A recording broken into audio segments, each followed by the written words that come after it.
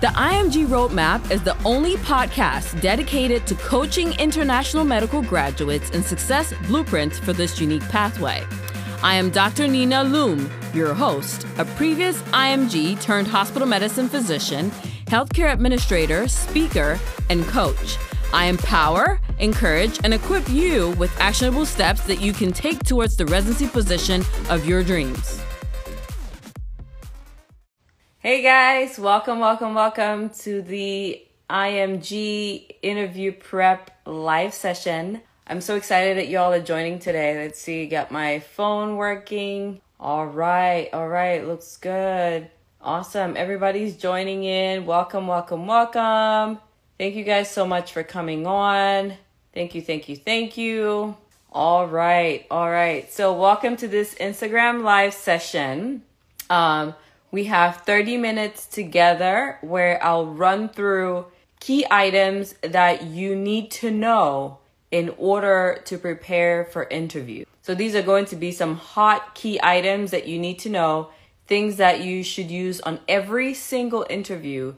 Follow these steps, go through this process. It's going to be a blueprint that you can hang on to as you begin this process. So welcome. I see Trauma, Bella, Kamatan, Mrs. Crystalicious.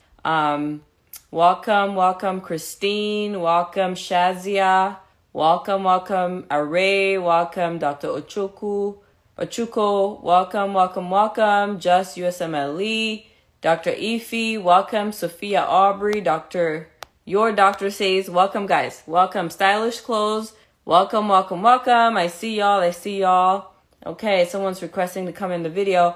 Maybe if you stick to the very end, we can do a mock interview with one volunteer. So if you want to be that person to do a mock interview, you could just let me know in the comments and I'll allow you to join at the end. And that could just be a quick run through. Don't be anxious about it, okay? It's just a mock interview. So we can do a mock interview with one person at the end. All right. So let's head right into it. I have some slides that I prepared for us to guide us through this process. So I am Dr. Nina Loom. Most of you who are on here have met me through Instagram at Dr. Nina Loom. I'm a hospitalist. I was an IMG. I completed family medicine residency as chief resident in 2015.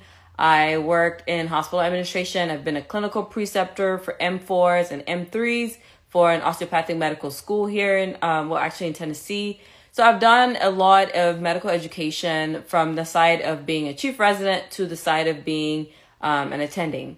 More importantly, a lot of what I teach you, a lot of what I share with you is from my experience when I served as chief. So ever since then, just trying to stay up to date and bring you cutting edge information for IMGs, wherever you're at and whatever part of your journey that you're in. So I also have the IMG Roadmap podcast, which is the only podcast for IMGs, for coaching, equipping, and guiding IMGs. And then I have the IMG Roadmap course, which is a part live, part self-paced course that I also offer for IMG. So let's get right into it. What are some things that you need to do before you go for interview? So before the interview, here are some things to remember. 1, if you get an invitation for interview, that means that the program likes you, okay? So you can get over, am I worthy? Have I met the requirements? Can I match? All those questions, the answer is yes. Because getting an interview already means we like what we see on paper. You come with the credentials that we're asking for. So that's the first step. But then what you need to do is prepare yourself for the interview itself. Now, there's a lot of research on this, and there's a lot of evidence that shows that the single most important determinant of who makes the rank list is the interview experience. So depending on how your interview goes, you have a higher chance of making on the rank list if it is a positive experience for the program, and you have a much lower chance of getting on the rank list if your interview does not leave them impressed. So basically, most programs we get a plethora of applications, and then they'll later on filter through who gets to make it to the rank list. So not everybody that gets interviewed makes it to the rank list. Unfortunately, not everybody that makes it to the rank list ends up matching at that program because there's a mathematical algorithm associated with that. But we're not going to get into that. We're just going to talk about interviews. So key items, if you're just joining in right now. Number one, an interview invitation means you are appealing to the program. Number 2, the most important determining factor that would determine if you make it to the rank list is your interview experience. So interview day itself. So that being said, before you go to the interview, there are certain things you need to remember.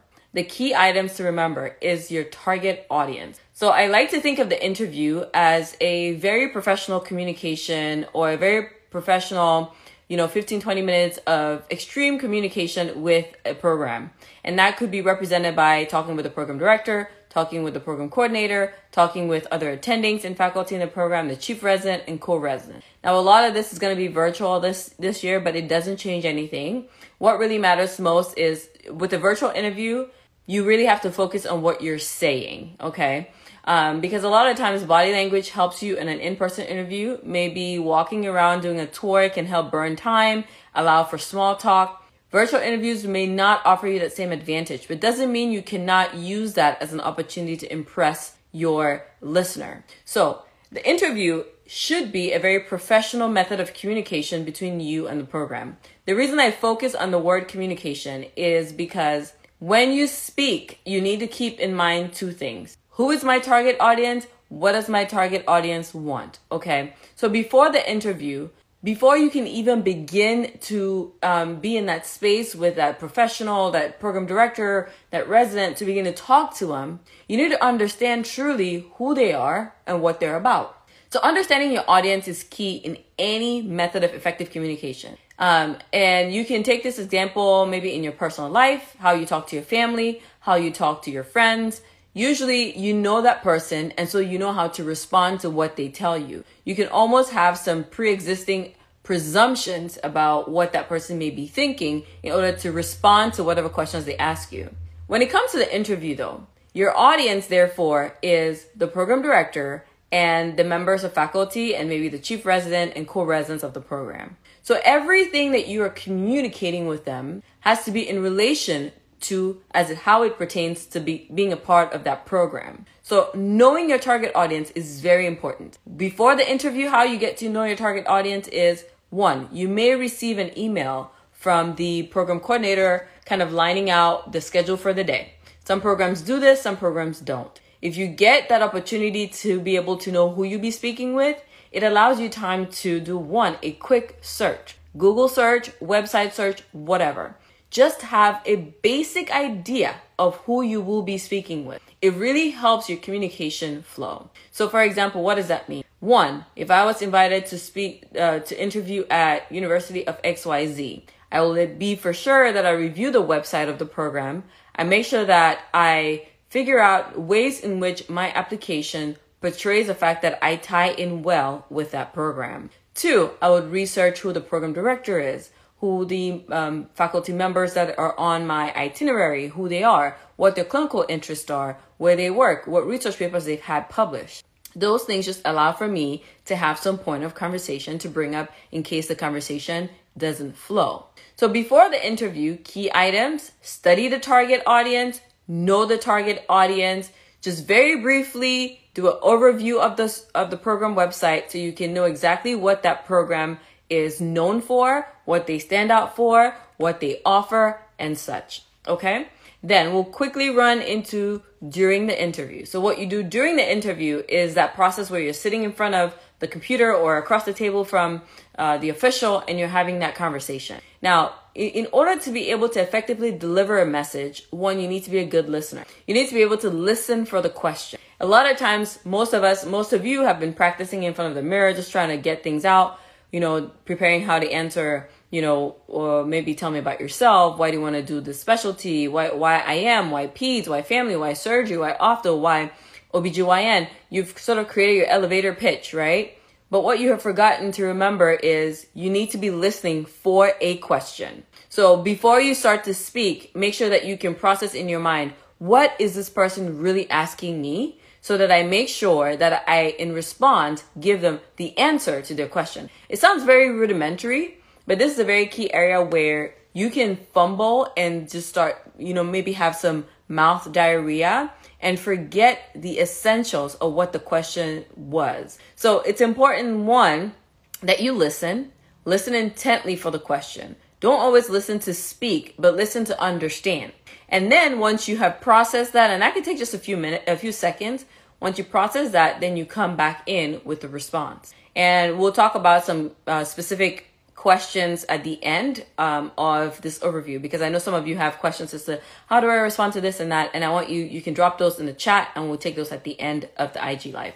So really, it's important that during the interview, you have first mastered your audience, you know who you're speaking with, you know what the clinical interests are, just some basic tenets to roll in the program. Second, you study the program website, maybe talk to some residents who've been there or alumni from your school so you have a general idea about what the program offers.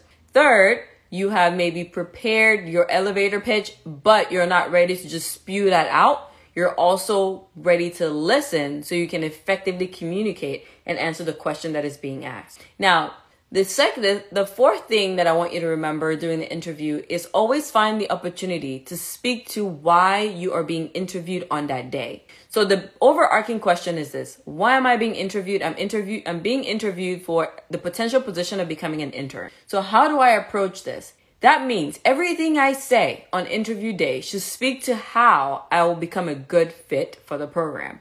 Because programs are really looking for a fit. They're looking for who's going to come here, who's going to thrive, who's going to fit in, who will have the best time training here compared to elsewhere.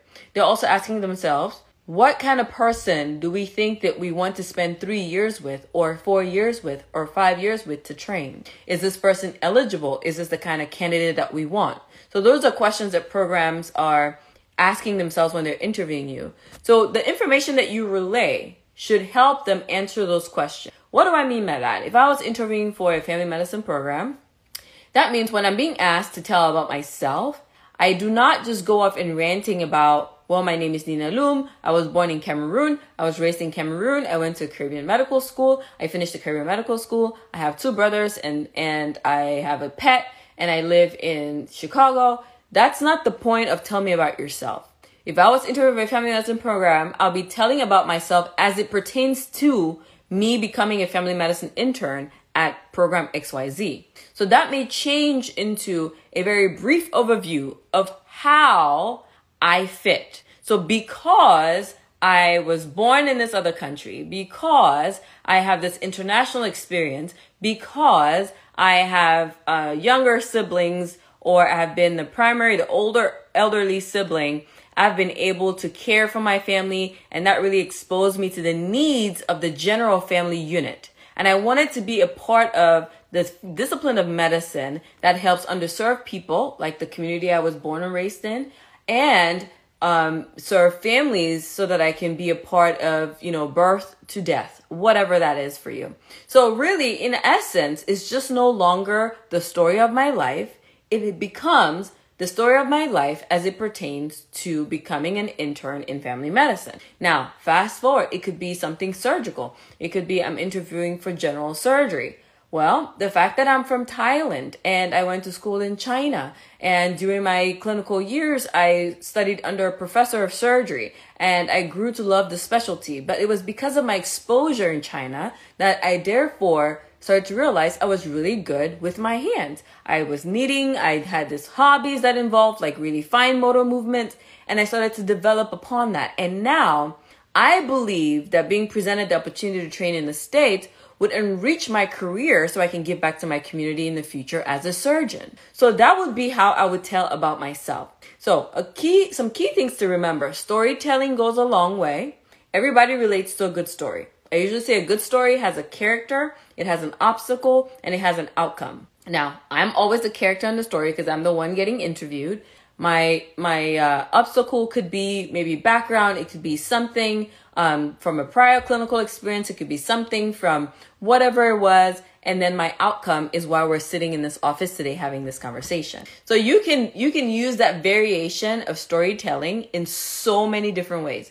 For every question, what are your strengths? What are your weaknesses? When you ask me that question, I think, okay, I'm the character. What are my strengths? Well, what is the obstacle? Well, my strength is not just, I'm really great. That wouldn't be a strength, right? It would be, well, I actually have a gift in writing And, maybe that started off as a younger child, just in loving storytelling, but it translates into even writing medical articles and journal articles. And I look forward to being a part of written research. That would be a strength that I would share with the program. But you see what I did there? It wasn't just I'm a blogger on my free time. It's I'm a writer on my free time, but I'm looking forward to how I can incorporate that into the world of medicine, right? And maybe write some articles that get published, right? So that's a strength. Now, tell me about your weaknesses. Or for me, it could be hitting the snooze button. But I'm not going to tell my program director that, well, my weakness is hitting the snooze button. My weakness, therefore, would be maybe when I was in university or in college, I had trouble with time management. But seeing as I've ever since left college, went into medical school, I started working on timers. I figured out time management. I use all these resources. And now I'm more of a person that works on a schedule. So again, that's me using a story to tell them how maybe a past weakness is no longer a weakness or how I've worked on it. So those are just some basic things to remember that you can use to tell any story in the world, especially during an interview, a professional interview. You can use the key tenets of a character, an obstacle, and an outcome to relay a point, answer a question, and effectively share a story that's memorable. Because here's the thing.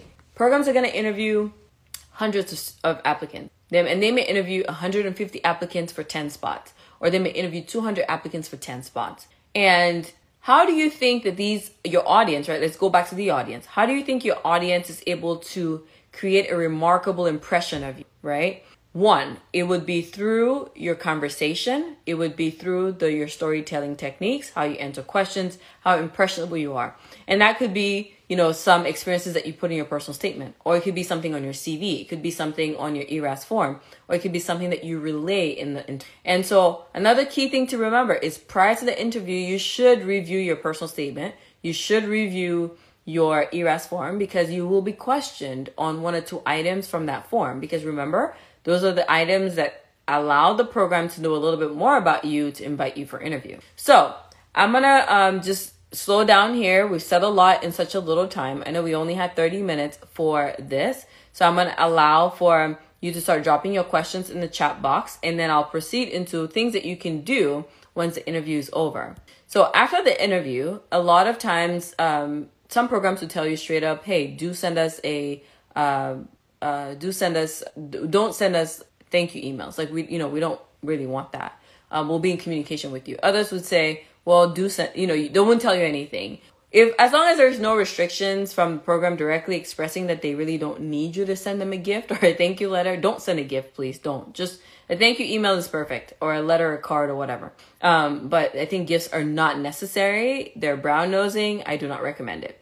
But a thank you note could be acceptable, provided they don't tell you otherwise. So usually I always say try to keep the gates of communication open. And that could be, at the end of my interview, I would, if I'm being asked, do you have any further questions? I would probably ask the program director, is it okay to continue to reach out with questions to the program? And who do I address that to? And that you may be directed to the coordinator. He may be directed to the program director. You just never know. But if you don't ask for that line of communication to stay open, you may just be like, oh my God, I don't know if they like me. I don't know. You're uncertain. So for those who choose to proceed with, if you choose to proceed with communicating with the program, I suggest a short email, just like what I have on the screen. It's not very clear, but it just says, Dear Doctor, insert program director's name or program coordinator. Remember, with your thank you emails, they just should not be vague. You maybe want to incorporate something along the lines of one remarkable item that you discussed with that individual. So if it was a program director and you all discussed research or fellowship options or community-based work or a curriculum, whatever it was, I want you to take note of that, because that's why I have a video on my profile about how to prepare for virtual interviews. And at the very end, I say always have a notepad and a pen, because you want to write something remarkable that in your thank you email, you can therefore say, hey, Dr. Loom, thank you so much for taking out the time to talk to me about the curriculum at XYZ Family Medicine program. I appreciate the time spent. I do look forward to continue to communicate with you. Will there be an appropriate way to do that? Have a great week. Nina Loom. Whatever that is. But leave for an open-ended question so that you allow for a line of communication back, if any. Some programs will respond. Some may not respond. As it shows on the screen, when you sign your name, always make sure your AMC ID, your contact information, is in your signature line so that they can have an easy way to reach out to you if they choose to. It's a lot easier to click on something or copy paste AMC ID when it's right there in front of you than it is to try to find out, go back to the database and figure out this and that and every other thing. So just some key items to remember for after the interview. So some questions to prepare for. Oh, my phone slid there for a second. So questions to prepare for the interview. There are so many of them. I mean, if you go on Google, you'll probably find a list of questions that you should be preparing for.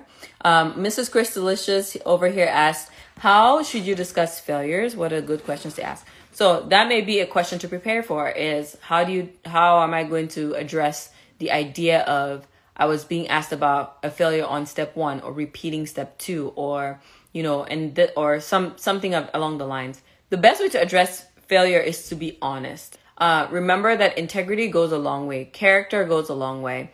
Your professors that you're going to be interviewing your clinical preceptors, they are very wise. They have been through the mills. They've met residents who've had worse portfolio than you, who've had better portfolios than you. So it's important to be honest, but more importantly, I say every time there's a failure, you should focus on the lesson learned. So if I failed step 1, for example, and I was in an interview and somebody asked me why I failed step 1, I'll be very honest with them as to why I failed it, but I wouldn't just leave it at that. I'll make sure I end it with the lessons I learned as a result of that failure and how I have gone forward to no longer reproduce the same results. So it may be step 1, I failed it, but in the process of that, I learned that I wasn't good with interpreting the multiple choice questions. So I took a course to learn about it. I did an advanced adult learning session with an educational, like the Masters of Education people, or maybe I consulted with an adult learning coach or whatever, and I was able to overcome that. And therefore, on step 2 and step 3, I was able to take them on first attempt and score a lot higher. So it shouldn't just be, here's my failure, let's all deal with it. It should be, here's my failure, here's why it happened, here are the lessons I learned from it, and here's how I have moved on to no longer reproduce the same results. Okay. So I think that would be the best way to address a failure. The dreaded, so it's L3S says, tell me about yourself question. How short would you advise us to keep it? Okay, that's a good point.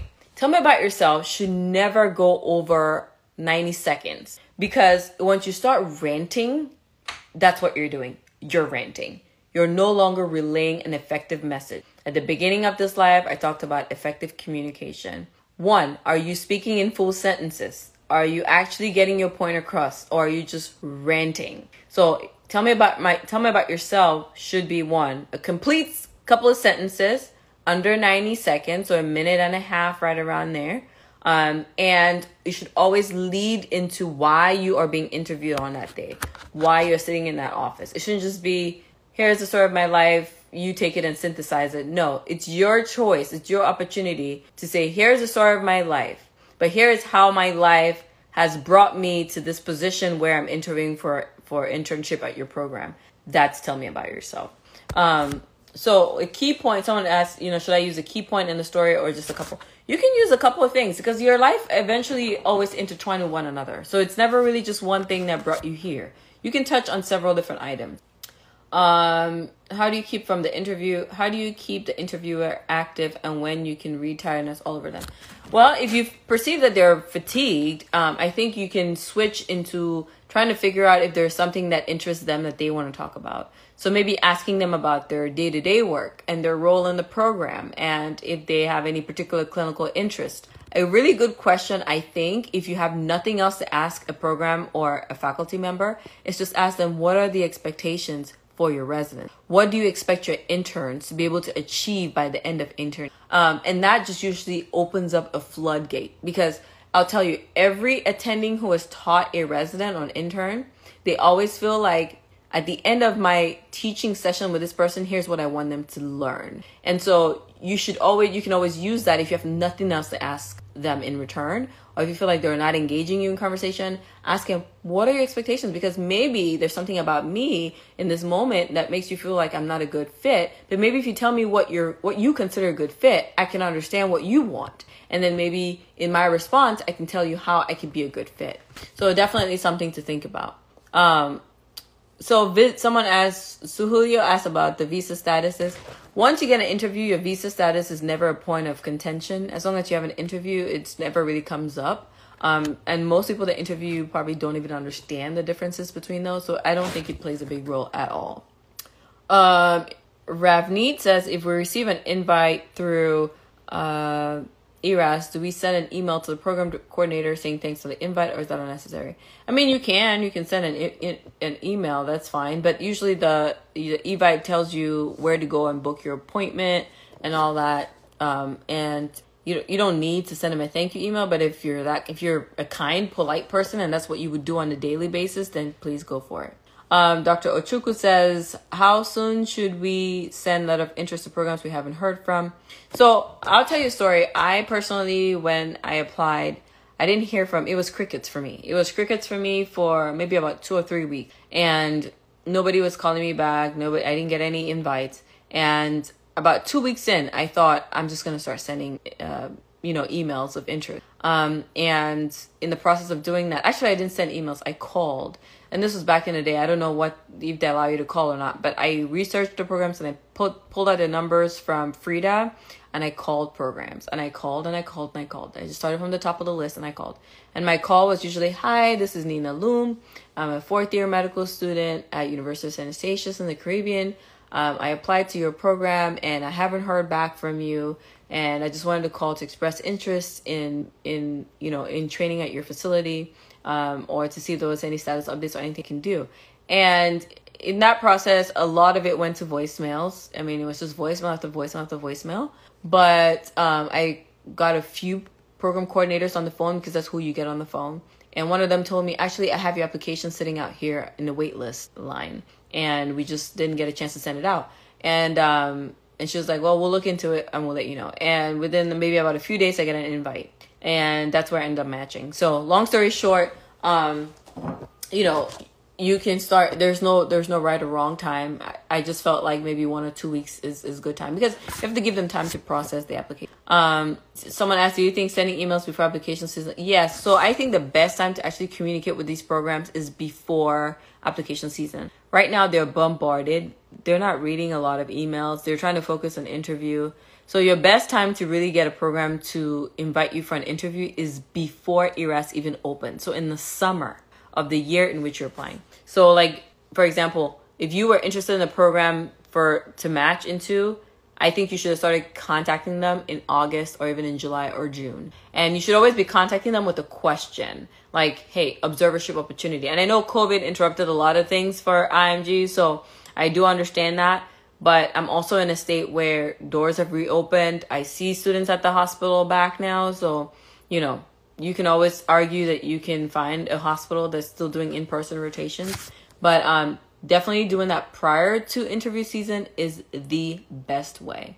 Okay, Melissa is on here. She says, I've attended a few virtual conferences where I have questions such as what are you looking in your applicant and what do you expect? And I've gotten what felt very generic answer. And sometimes maybe it's because the person is not ready for that question. I mean, that's the honest truth. They may just not be ready for it. So, that doesn't mean anything. You just keep asking that question. Or you can ask other questions, right? You don't always have to ask what they're expecting.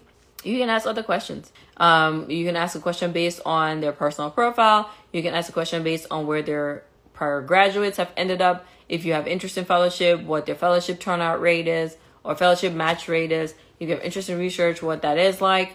Whatever your interests are, you want to see if they meet you at that point. How much time before application season should we send CV? So like in my course, for example, I have email templates that you can use to send out email interest. But it's just, like I said, always ask an open-ended question so that it allows the person to respond. All right, so we'll do some questions, and whomever, if you want to be a part of the live, and I can ask you just some generic interview questions and we can see if you're ready. Just request to join the live right now and we'll do it. So I have another question. It says, where the steps exams are taken, is it possible to take it in Africa or exclusive in the U.S.? You can take the steps anywhere in the world, thankfully. So in Africa, I know you can do it in South Africa, Ghana, And I want to say one of the Northern Africans. I don't know. I think it's Egypt. So there are places across prometric centers across the world. Europe, obviously, borders are kind of limited, but Europe also has several centers in Africa. So when is a good time to send interest email? The best time to send interest emails, in my opinion, has already passed, but you can send it at any time now. There is no perfect time because it's not a part of the process. So what should you do if you have been placed on an interview wait list? You wait. And that's really it. Yeah, so a few other comments. Wally says Kenya, Array says Kenya. So those are areas that you can take the test in. So let's do some interview. Let's do a mock interview with Delicious. Let me see if there are any other questions while we're waiting for her. If not, I'll take some more questions. No. Oh, yeah. I guess she wasn't intending to be in the chat. That's fine. Let's see if Arnav is wanting to be a part of this. Oh, that's fine. Arnav. Okay. Hi. Hello. Hi. Thanks for How are having me. you? I'm doing well. Thank you. How about you? I'm doing great. So, you joined on. Do you want to do a quick rapid fire interview prep? Sure. I'm in. Okay. So, what's your first name and last name, please? My first name is Arnav. My last name is Kamat. Okay. So, I'll just hit you with it like I have your ERAS form, like I have your personal statement, but I don't, right? Obviously, because this is impromptu. So, hey, Arnav, welcome. Thanks for coming to our program. We really appreciate that you took this interview invitation with us. So, just tell me about yourself. Yeah, sure. Thanks for having me. So I'm a 25-year-old medical graduate from India. I did my medical back in India, and I'm really lucky to be here. I'm pursuing a career in radiology. So I've read all about your program, and I'm excited about it. Okay, awesome. So feedback, right? Great introduction because it was short. It was to the point. It told us where you're from. It told us what you're looking for. But I would probably consider adding a little bit of personality into it, you know. So I'm Arnav. You don't really have to state your age. It's not needed. But you could say something like, I'm Arnav. I'm from South India. I went to medical school there. I have a strong interest in radiology because, so give a reason, right? And I'm currently in wherever place that you're in. As a young child, I was so inspired by this radiologist or this thing about radiology that brought me into it. So you add a little bit of a personal flavor to it. So it's just not Arnav, the 25-year-old who wants to be a radiologist, because everybody else who is going to be on the interview trail that's interviewing at that program also wants to be a radiologist. So adding something personal, maybe something unique about yourself, maybe something, and it could be anything. It could be a hobby. It could be photography. It could be a skill that you have that just makes you a little bit special, or something that makes you stand out. And that can vary from person to person. It may be something that you did that was remarkable in medical school that led you to realize that you were passionate about radiology. It could be something, in your life, in your family. So find something that you can tie to that is remarkable. So when I leave the call, I can remember Arnav and what he told me, but it wouldn't just be Arnav who wants to be a radiologist. It would be Arnav who has a special background that is different from the ordinary, and how he tied it in to his love for radiology. Okay. Yeah. Okay. Great. Thank you. That was very helpful. All right. Good. So we'll see if there's somebody else that wants to pop up and take another question. Sure. Take care. Thank you. All right. Bye. All right. So we did that one with Arnav. Let's see if we have more questions. So Chini Babe says, is it better to send a letter of interest to program director or program coordinator? Always the program coordinator, unless the program director tells you that it's okay to reach out to them, because they're probably not going to read it, honestly. So you can send to the program coordinator. Sometimes you can CC the program director as well. So the life, as it clearly says on there, is IMG life for residency preparation. So let's see. Atima95 is sending us a request. Let's see if she's really serious about this. Let's get her on. All right. While we're waiting, let's see if there's another question. Are there ways to get to know the U.S. system without USCE? The only ways to know the U.S. system without USCE would be maybe just reading the internet. But hey, hi, how are you? I'm okay. Hi, good evening. Okay, well, I'm glad to have you here. Thanks for being courageous to ask to join the live. I think a lot of people are kind of nervous about doing this. Yeah. So tell me, where are you right now? I'm in Chicago. Okay. Yeah, and you applied into what specialty? Internal medicine. Okay. All right. And why do you want to do internal medicine? Or if you get asked, what do you see yourself doing in internal medicine? What are your goals for internal medicine? Which are the same question, basically. Why do you want to do IM? You know, where do you see yourself going after you complete residency? If you're asked that question, how would you respond to it? As a person, I'm a thinker. I always think things, and I like to analyze, and I'm very logical. So that's one of the things that I like about internal medicine, because it's a very broad part of medicine that you are able to like touch everything, and you have to like think like it's a process. So that's one of the things that I do like about internal medicine. And in the future, I see myself going to cardiology. I've always really had a passion. Yeah. I don't So really I know how like to I like your response, because you talked about your personal character, maybe some personality traits and how it fits in with the specialty, being a diagnostician. And then you already kind of have a vision or a plan for what you may want to do. So maybe some tips that I'll add to that is, depending on where you're interviewing on that day, if you're being asked that question, instead of just leaving it as a general, I'm a deep thinker, I like to go into detail, and I have a strong interest in internal medicine, it should be about that program. So if I was interviewing, if I'm in Chicago, for example, and I'm interviewing at, I'm trying to think of a Swedish Covenant or something, I don't know if they have a residency program, I would say, personally, I've always been a deep thinker. I like to analyze things in detail, which I think is a strong trait to have for a clinical diagnostic specialty like internal medicine. But beyond that, living in the Chicago area, I've grown to learn about your program and the curriculum that it has and how it empowers its residents to grow in the field. I maybe have an interest in fellowship. I'm thinking cardiology, but, I'm open to the possibilities. And I do know that, residents from your program have graduated to pursue cardiology fellowship. So that makes me feel inclined to want to be a part of because at that point, it's just not like, oh, I like internal medicine, I like to diagnose people, and I want to be a cardiologist. It's, yeah, I like the specialty, but I'm talking to you, Dr. Loom, and you, Dr. Loom, are a program director at a program that I want to be a part of. And here's why I want to be a part of it, and here's what I know about your program and how I fit in. So what you're doing is you're sort of breaking down every barrier that person has in their head about how you'll be a good fit. So you're speaking to the questions that they may be asking themselves, like, okay, so why do we have to bring her here? I mean, yeah, every person I interview likes to think deeply. Every internist likes to go looking for the true reason why the person is sick. So what's special, right?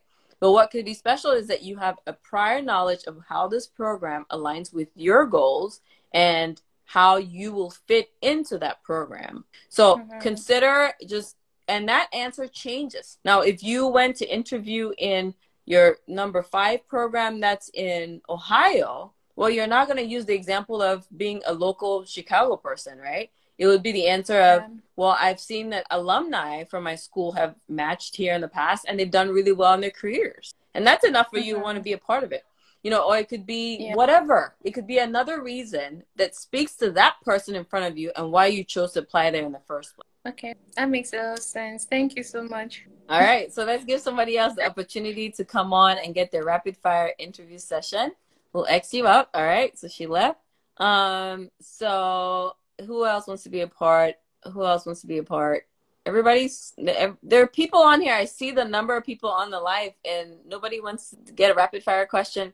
So let's see. Lotus says, when we send the live interest, should we address it? I said, program director, dear, Mrs., Mr., Sir, address them formally always. Should we send our CV?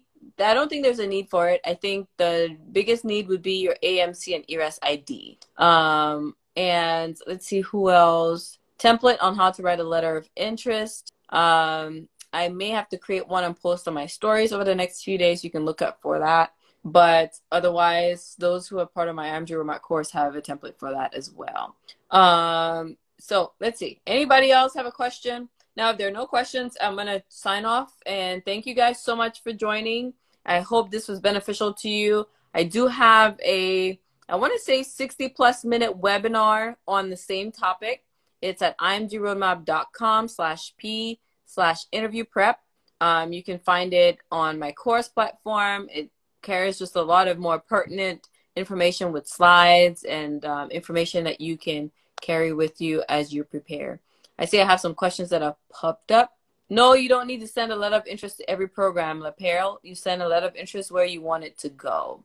So, Priya says, just interested for live question. Yes, please join the live. Let's see if we can get you. Priya, can you join us? You can join by clicking on the very bottom where there's two people. There's like an icon of two heads. You just click on there and it'll add you to my live. So let's see who else wants to join. Let's give Priya a second, see if she can join us. Also, the link to my webinar is it's in my profile, like in the link in my profile.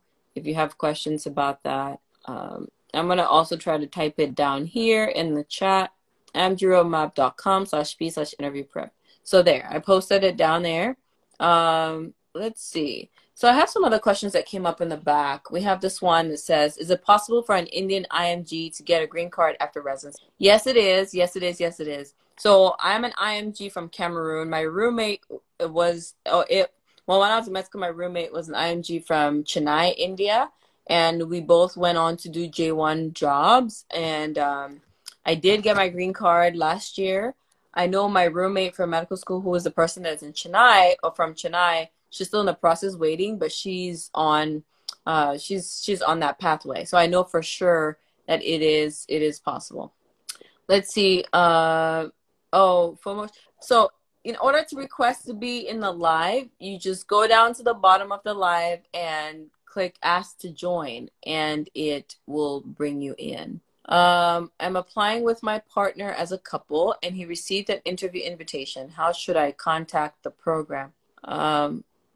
If I'm applying with my partner, how should I send a letter of interest of my partner? Yeah, so I mean, you can just send a letter to the program coordinator and say, hey, yeah, your partner got an interview there. You're wondering, you're also interested, and see what happens. Let's see what's your advice with someone offered a pre-match interview. If you're offered a pre-match interview, go for it. And if you like the program, take it. I think that's a great opportunity. I wouldn't let that pass me by if it was something I wanted. So let's see. Do you know anything about space medicine? Nope, I don't know anything about space medicine. How easy it is to get a J1 job in medicine. It is possible. You have to obtain interview at a program that offers J1 visa sponsorship. That's the key. Please share the website again. I posted it previously, imgroadmap.com/p/interview prep. And all right, I have one request. All right, let's see, Melissa's requesting. Let's add her on. Oh, Priya says she doesn't have the opportunity to. This is considered primary care. Tanola asked that question. Yes, it is primary care. Rise One says, are you going to save this live? Yes, I'll save the live. Can an IMG join the U.S. Air Force? So I don't know if you can join the Air Force, but when I was in residency, the Army had an option for IMGs to sign up, but you have to serve for about 7 to 8 years in exchange. And I think they offer some kind of expedited citizenship pathway. It's pretty complex, but I know that that's possible. After residency, the waiver jobs are done on an H-1B visa, but the J-1, when you finish residency, you'll have to apply for a waiver for your J-1 home requirement during your last year of residency so that you can be converted into an H-1B prior to starting work. So in your last year of residency as a J-1, you will have to apply for a waiver to defer the home requirement and fulfill it in the States, maybe in an underserved area. Clothes to wear for interview, a suit is always going to be best. It just eliminates any confusion there. A photo could be clear. Even iPhone photos were great. So Always Intent says nephrology. Yes, nephrology is open for H1 opportunities. That is correct. All right, Melissa, we have you on. How are you? Hi. I'm good. How are you? I'm doing well, doing well. So I know you're applying into OBGYN, correct? Yes, okay. That's what I want. Yes. So let's do some rapid fire question. Let's just throw it at you. Hey, Melissa, thanks for interviewing with us today here at University of Nina Loom. We were so impressed with your application, but can you just tell me about yourself? Hi, Dr. Loom. So first off, thank you for having me come in today. It's a pleasure to be here. About myself, so I am Canadian born, Haitian raised, and I moved back to Canada when I was in my teen years and went to nursing school. Graduated in 2010 and had been working as an L&D nurse up until I applied for med school. And I've loved every minute of it to the point that I've actually been inspired to go back to med school and actually go down the route to becoming an OBGYN. And so this is where it took me to here today. Okay, awesome. So I think with your story, as far as I like that you focused on origins, which usually tells a story of resilience, you know, hard work and all that.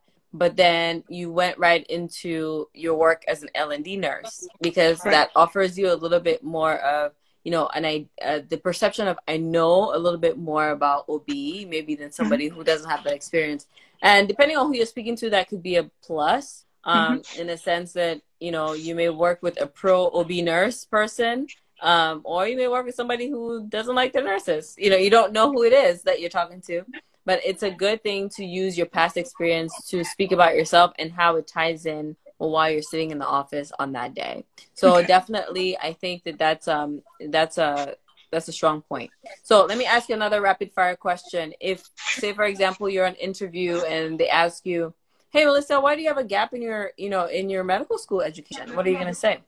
Well, the gap that you're referring to was during the period where COVID pandemic started, and so with all the crisis, it was safer for the medical student to return home, which I did.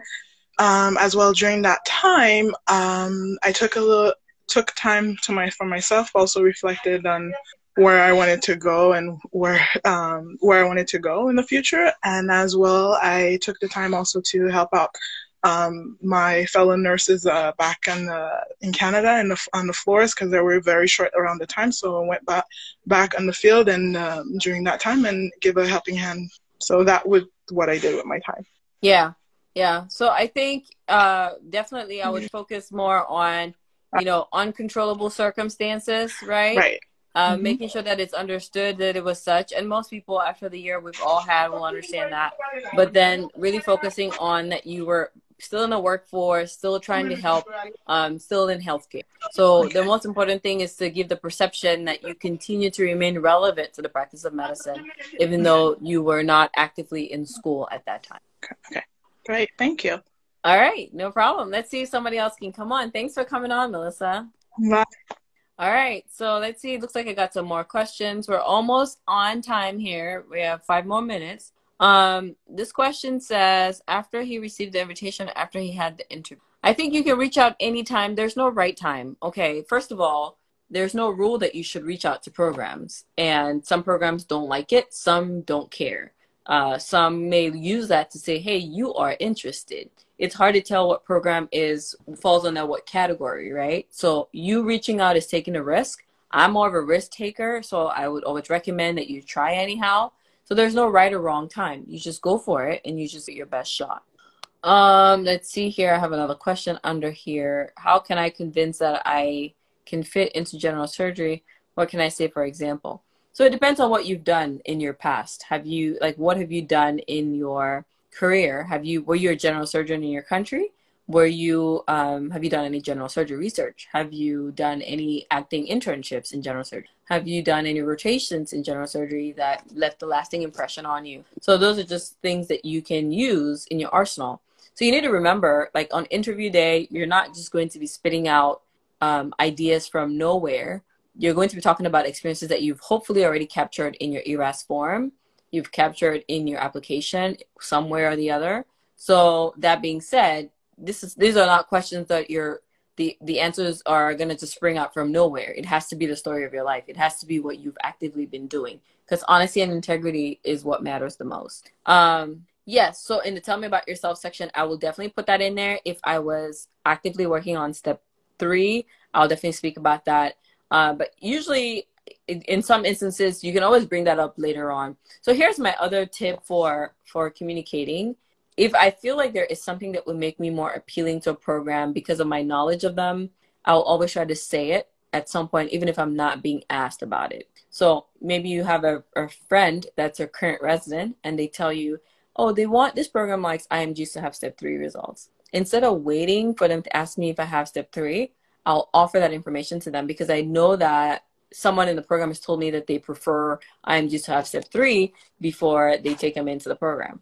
Because what I'm doing there is I'm just sort of foreshadowing. Like I'm just going one step ahead so that they know that, hey, I'm coming in ready. I know about you. I know what you want, and I have what you want. And to me, that's what I would use. Now, if I know they want research, then I'll make sure that I talk to them about maybe I don't have research background, but I'm open to learning. I'm open to, it's a desire of mine to present at a local conference at some point during the residency program or during the training. You know, you want to express the things that you want that the program has because that's how you make it fit. You know, for you to fit into a whole, there has to be, like, you need to be able to meet them where they want to be met. And so you're kind of, you know, there's some kind of conformity going on there. Virginia asks, if they ask about a gap, how does taking time studying for USMLE look? Is it still a negative gap? So yeah, if they ask about a gap and you spend that to study for the steps, I think it's fair to say it, you know, especially if you did well on the steps after. And even if you did not, I think you should say that you took time off to study for the steps because that's what you did. You know, that's exactly what you did. Now, I just would not just say, hey, yeah, I took time off study for the steps and, you know, that's it. I would probably say, you know, as a result of maybe my performance on the NBME exam, I felt like I needed additional time, or my school recommended additional study time for me to implement before I took the exam. So I took 3 months off to prepare for the exam. And I'm so grateful that I took that time off because I ended up scoring a 240. Because then at that point, it's just not, hey, I took a gap to study. There was a trigger, okay? Again, back to storytelling. There was a character, there was a challenge, and there was an outcome. So my challenge was I didn't do well on the NBME. My school recommended I take time to study for the steps. It took me 3-4 months to pass that NBME and then eventually sit for the exam. But I succeeded at the end, and I succeeded with the score of this. Because then the person listening is no longer just fixated on the gap, but they're now shifting from being fixated on a gap to being fixated on the fact that you were actually following recommendations based on true performance and you needed help. And you took the help, you worked on it, and then you implemented the help. And your outcome was way better than it would have been. So I think that's just the way to think about it. Was just about to ask the question about step 3. Okay, there you go, your answer. Let's see if we can go live with the good doctor here. Oh, she declined. Add Fomosh Green. I saw you requested to join and I added you and you declined. But that's fine, you know. Fortune Ornish asks, what type of visa do I need to take to step 1? You don't need a visa to take step 1, honey. You can take step 1 anywhere in the world without a visa. You don't need a visa to take step 1. All right, let's see. Let's view this request again. I just posted the link to my interview webinar as well in the chat for those who are asking for it. Let's see if she connects. Oh, hi. There you are. I thought you declined. I was like, no, oh, that was kind a of mistake. bummed. I didn't know what I did. I was kind of bummed. I was like, oh my No, gosh, no. she doesn't want to come on. Okay, so rapid fire. You want some rapid fire questions? Okay, so let's see. So tell us your name. My name is Folu Akemi Olufenti, but most people call me Folu. Okay, so on your application, it's probably going to be Dr. Folu. Folu. Folu, okay. All right, so what are you applying into? So family medicine. Okay, so if you are sitting at the program XYZ and they ask you, hey, so tell me about yourself. Well, my name is Folu Akemi, as I said earlier, and you can call me Folu, or call me that. I would like to first and foremost say thank you for the opportunity to interview with you. And I hope at the end of this, you learn more about me as I would learn more about you. I'm originally from Nigeria, a recent graduate from Ross University School of Medicine in the Caribbean. And I'm currently a simulation teaching assistant with Ross University School of Medicine. Well, that will explain my curiosity for knowledge and passion for teaching. I moved to Dominica at the age of 6 to pursue a career in medicine. I'm sorry. Thing I learned about myself on those jobs is my resilience and being able to step up to the plate, which is displayed in my CV with all my leadership position. Outside of medicine, I love to sew. and I love to cook. So I love to people trying out my recipe. And after last year when I did not match, I started a YouTube channel to encourage other people into who that they were not alone. Okay, so I mean, when I listen to you, I like hearing about all the things that define who you are. But I felt like they were very disjointed. And there shouldn't you don't have to memorize a script, right? To sort of repeat when you're asked about tell me about yourself. It doesn't have to follow a script. It could be just as good as, let it flow. Because I felt like some of it too was kind of rehearsed, like evidence by my CV or, look at the work that I've done. You can freely speak and share a story without sounding like you kind of practice that question, so to speak. Because real conversations are not practiced. And those are the best ones where it kind of goes back and forth. I think you have a strong story there with talking about your background, obviously where you went to school and your difficulty matching, because that almost also already answers a question that an interviewer may have as to, well, you graduated in this year, so, why aren't you already in residency? So I think that it's good because you open up about something that could look like a red flag, right, to some, but you open up about it on the front end. So I like that point as well. So my only feedback would be, make it shorter, make it just more you, not really just listing out, oh yeah, as evidenced by my CV, I have this quest for knowledge. It's kind of like, okay, well, as opposed to, I teach a sim lab now because I didn't match last year. And in the process of doing that, here are the things that I've done to improve myself for this match. Okay. I think that's a really strong story. And then also, touching a little bit on your background kind of helps define your resilience as well. Yeah. All right. So let's see. Let me rephrase the question now and ask you, if I was interviewing you and I asked, yeah, so tell me about, it says you graduated in, I'm just going to hypothetically say 2018, and now it's 2020. So what have you been doing over the last year or last 2 years? So over the last year, I've been trying, in order to stay active with my medical knowledge, I took my step and I passed it. And also currently I'm a simulation teaching assistant for Rush University, where I help students with effective time management, and also in the same process, keep my medical knowledge up to date. Okay. All right. I like that. Okay. Let me find another very generic question that you may ask. Oh, they may ask you, what questions do you have for us? What are some things that you think that you may want to talk about that you may want to know if you're being asked that question? Sorry, I don't get it. Sorry. So sometimes some programs may ask you, so what questions do you have for me? Right. About, and the thing is, I guess that question is not fair to you because I don't have a program. Right. But if you were to, I would suggest that you be prepared to answer to that. Like, oh, so what questions do you have for me? Because you sound like what you're already going to say. You've been practicing. I can tell, but beyond that, they may also just say, well, she already knows everything that, she wants. What does she have to ask me? Right. So just be ready for a question like that.